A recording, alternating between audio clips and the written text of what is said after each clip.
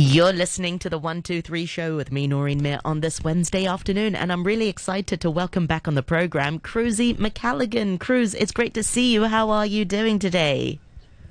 I'm great. I have to say, my heart skipped a tiny beat before when you said Baby Bird on RTHK Radio 3, and I thought you were referring to me. I thought you were giving me a cute little nickname. Baby Bird. I was like, oh, thanks for that. That could be your DJ name, DJ Baby Bird. It could be DJ Baby Bird. Sounds cool. Anyway, how am I doing? I'm good. I'm great, Noreen. You know why I'm great and I'm positive and I'm optimistic. And as always, for my audio column, I would like to begin with a public service announcement to encourage people to get vaccinated. Oh. And now back to what we're talking about today. Which we're not talking about vaccination, but I will talk about it until the cows come home. We're talking about sand today. Why are we talking about sand? Great sand. Question. Because my children seem to bring it home with us wherever we go. Even if we go somewhere that doesn't have sand, when they come home, they bring it home with them. We have sand in our home from wherever they've been. So I wanted to talk a little bit about sand. It's obviously summertime. We're having a bit more time at the beach, etc., and it's just been really interesting. I just thought I'd have a bit of a think about sand. Sand is obviously a fascinating subject. And apparently it is defined as any material made up of grains within a specific size range. So sugar and salt technically are sand. Did you know that? I didn't know that. Grains, yeah. Maybe. I didn't know there was sand. Yeah, absolutely. But less common than, for example, sugar and salt would be things like gypsum sand, which is this incredible, the white sand. And this very rare variety of sand started out as a shallow seabed about 280 million years ago. So sand is quite an ancient thing. It's usually silicon dioxide, which is a compound that makes up most of Earth's crust. It also makes up the mineral quartz and has many uses. So we use silicon dioxide for lots of things: ceramics, concrete, countertops, stuff like that. We use it all the time. Sand, of course, comes in many different colors, depending on what sorts of minerals are in the composition. We've got lots of different things like that. Like you've got tropical beaches where you say like a white sand beach, right? So you know, oh, it's the white sand beaches of the Maldives or Hawaii or any of those other places. And that's white because it's made up of more calcium carbonate, which is often just the broken down skeletons of coral and other marine life. So that's the reason it's white, which is super fascinating. So of course, a lot of those white sand beaches are also right next to where people have coral reefs or atoll reefs, because it's taken millions and millions of years for that coral to grow and die and grow and die and be broken down into that powdery white sand. Of course, you have things like the black sands of Santorini, Greece. I love that I'm talking about these places as if I've been there. I haven't. And apparently I never will, unless people start getting vaccinated. I've never heard of black sand before. Yeah, so black sand beaches are quite famous. Now, of course, this is due to the red and black volcanic lava rocks that make up beaches. So a lot of black sand beaches are because they're in quite, they're in volcanic areas and things like that, which is super fascinating. Of course, sand dunes is something we're all familiar with. But I don't really think we have sand dunes in Hong Kong. We don't really have any sand dune kind of areas where you have those kind of grasses and things like that, coastal grasses and plants. But these are a really important ecosystem. This is when the wind pulls sand into a hill-like shape. So those when you have those dunes on the coast. And they can also be found in deserts. That's how they're formed in deserts, through wind. Yes. And sand dunes, but sometimes quite high up on beaches too. And we need these dunes to protect our coast from wind and waves. So they have a very important function. And they also provide a safe haven for things like sea turtle nests and other amazing creatures that need a little bit more shelter and support before they go into the actual sea. Of course, now at the beach, as we talked about, most sand is silica, made up of quartz crystals that are broken down about as far as they can naturally, to about 1 millimeter in diameter. So that's breaking down through wind and waves and all those amazing things. But of course, the silica mixes at the beach with fragments of coral and shell and other kind of biological matter, and that's why it creates such a variety of different things. So of course, as you get that They also say that white sand is of all sorts is usually made by material breaking down into smaller and smaller and smaller pieces, and in water with high concentrations of calcium carbonate, as I mentioned. So like that, like think about like coral or skeletons breaking down. That something really fascinating can happen. A tiny particle gets coated over time with minerals, minerals, and that can it becomes a special type of sand. It can become a special type of sand grain called an oolith, which is adorable. An oolith. So it's really fascinating. Of course, we use sand as a construction material. We use it for lots of different things, and we mine huge quantities of it to make concrete. There's actually such a high demand for sand around the world that there is an illegal worldwide sand market that has exploded in recent years. Can you believe this?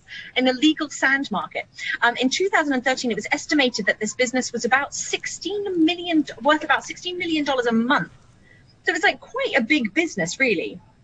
Anyway, India has a sand mafia, apparently, which is notorious for using violence, bribery, and coercion in the course of illegally collecting and selling sand.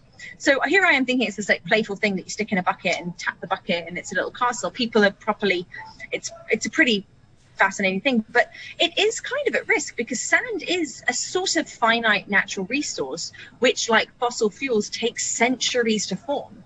For sand to get to that particle, that size, takes millions and millions, well, not millions of years, it can just at least take a few 100,000. And it really has to do that. And of course, we're accelerating the rates of the usage that we're using that sand. In 2014, the UN Environmental Programme declared that sand mining was causing unequivocal environmental problems. That's actually becoming kind of an issue. A 2017 study linked sand mining to increased coastal erosion, which is especially devastating for areas that are prone to tsunamis. So, of course, just recap in case you've all forgotten how we're destroying our planet. And then, like global warming and climate change, and things are hotter and sea levels rise, and then we're taking the sand away from the beach. Yeah, so it's all just throwing it on the heap of things that we've done wrong, really. And of course, there are man-made beaches as well, where people are importing sand from elsewhere. Like, for example, famous Repulse Bay. That's actually Repulse Bay. Yeah, yes. that's a man-made beach too.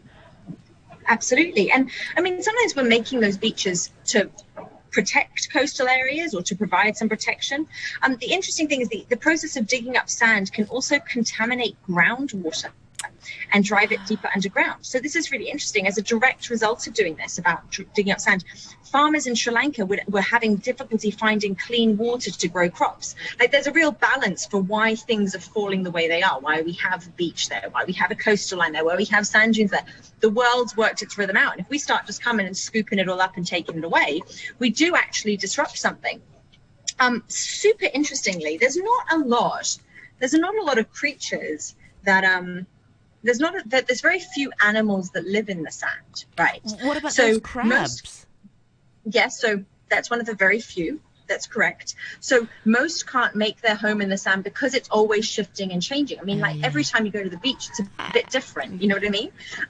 But there are a few critters, like you said, who burrow into the sand to protect themselves from heat and cold and predators. And these are things like crustaceans and crabs and beach flies and beetles and stuff like that. And sand does have a wonderful safe spot for sea turtles to lay their eggs too. I have noticed sometimes on the beach, have you ever been to the beach where there's one of those giant wasps has dug a hole in the sand? No, but I know the crabs dig the holes and then they go in, but I've not seen wasps do that. Cool. Yeah, there's kinds of, so there's like beetles and other insects can also use coastal areas to kind of dig holes, which is a bit spooky when you think about your kids digging them up, but that's all right.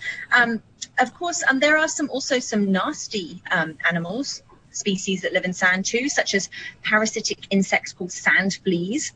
So these tiny monsters can burrow into a person's skin and stay there for up to 2 weeks, eventually spewing hundreds of eggs.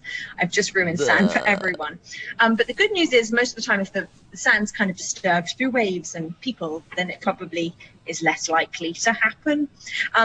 Interestingly, in 2017, researchers at the Max Planck Institute for Marine Microbiology found whole communities of assorted microbes living on the surface of single grains of sand, which is amazing. Like a tiny universe on each grain of sand.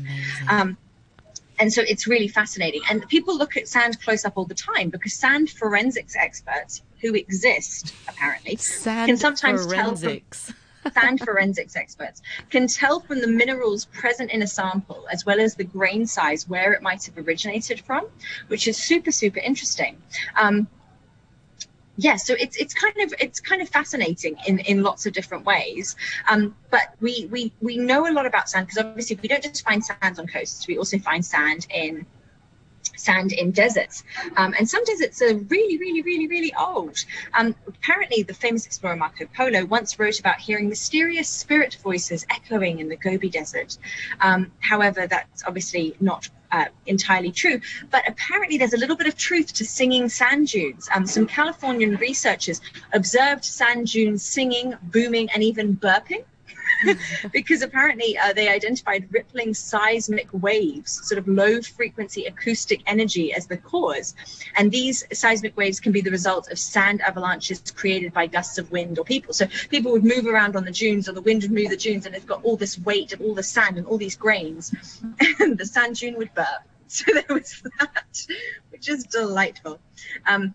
Of course, we know. Did you know that Mars is covered in sand and dust?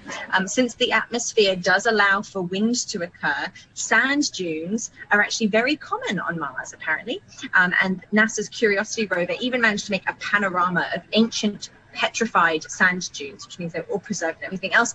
And they've seen that they can move very, very quickly. Sometimes they can move 4.5 meters in just 105 days. So there's kind of a lot of movement all the time, which is super interesting. Unlike solid mountains, it can be very hard to determine the age or origin of a sand dune. So sand dunes can be very dynamic structures, moving place and continuously changing. Smaller ones form and then they disappear and things like that.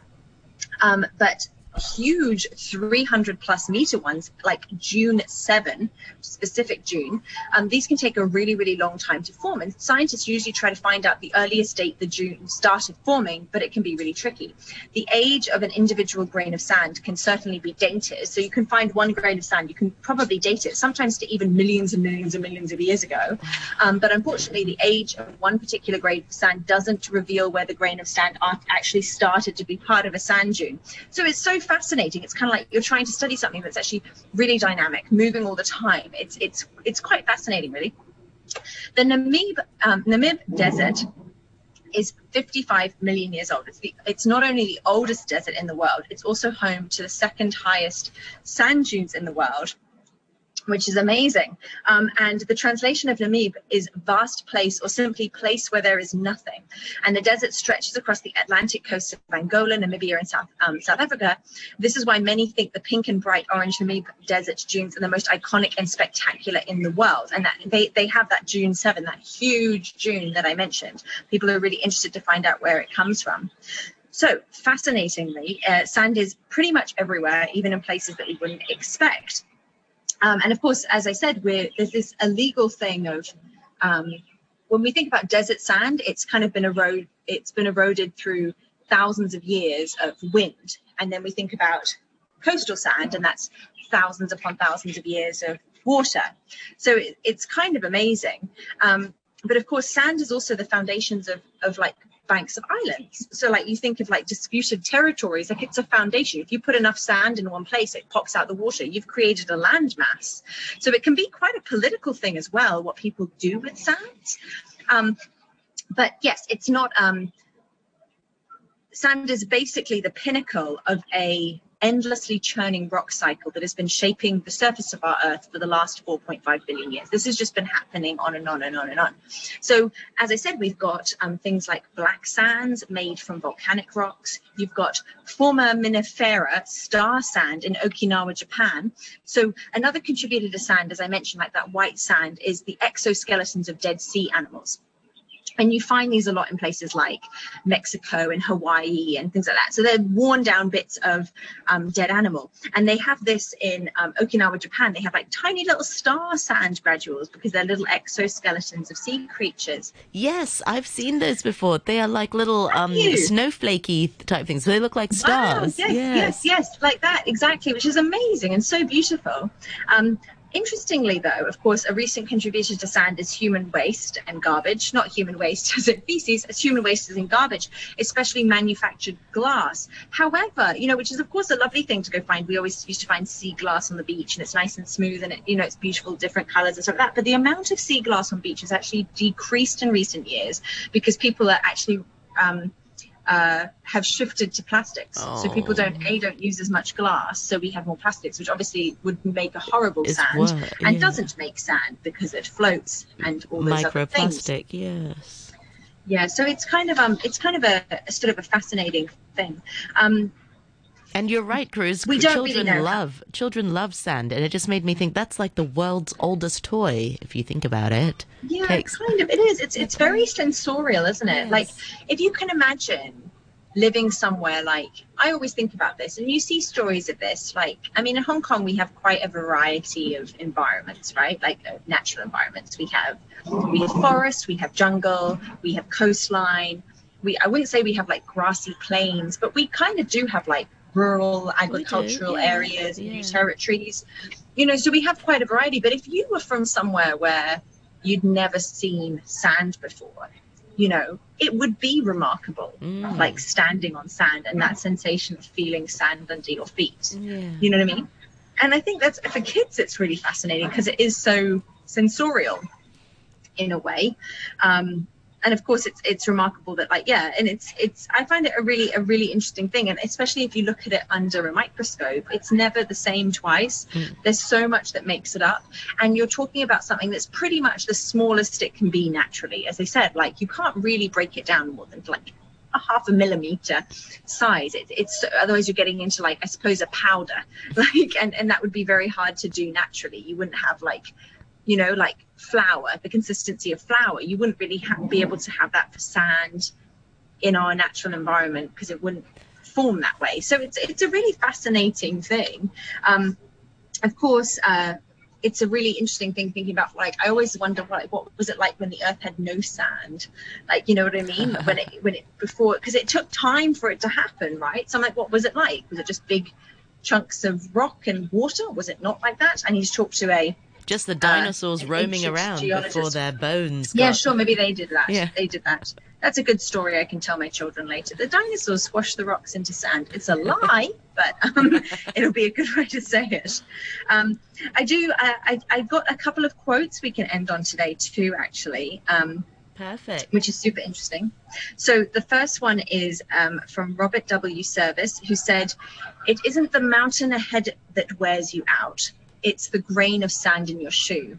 And I was like, okay, yes. Yeah, it's true. It's those little irritants, you know what I mean? It's that little irritant, that little bit of sand in your shoe that's going to wear you out, right? Octavia Spencer, the amazing American actress, said, which is this is a lovely multi-layered sand metaphor. She said, "We all have hourglass figures. Your sand just settles in different places." Very good. Which I thought was lovely. And James Jeans said, "Put three grains of sand inside a vast cathedral, and the cathedral will be more closely packed with sand than space is with stars." That's very... So this is always something I find fascinating. Like, when you're trying to comprehend, and it's very hard for human beings to comprehend big numbers, when we're trying to comprehend the vastness of the universe, I remember someone telling me, a scientist telling me, there are more stars in the universe than there are grains of sand on every beach on Earth, right? Like, that's huge. Like, you can't even just contemplate how many. Infinite. But space is so big that if you were to put 3 grains of sand in a cathedral, there would be, as he said, it would be more closely packed with sand than spaces with stars. So that just gives you a scale of how vast space is. Yeah. And how tiny sand is. And how small we are. How small we are. It's remarkable, I think, Yeah. Wow. So anyway, so I was thinking about that, yeah. very good, Cruz. Playful and philosophical. I like that. Playful and philosophical. We went full scoop. Yes, well, Cruz, thank you so much for your sharing today. We learned so much about sand and also the history of sand. I see there's something else you've got for us. There's one more quote I forgot by Rachel Carson. I'll say it really quickly, which is beautiful. And we should all think about as we walk down a beach or as our children scoop sand for the 1700th time that hour. In every out-thrust headland, in every curving beach, in every grain of sand, there is the story of the earth.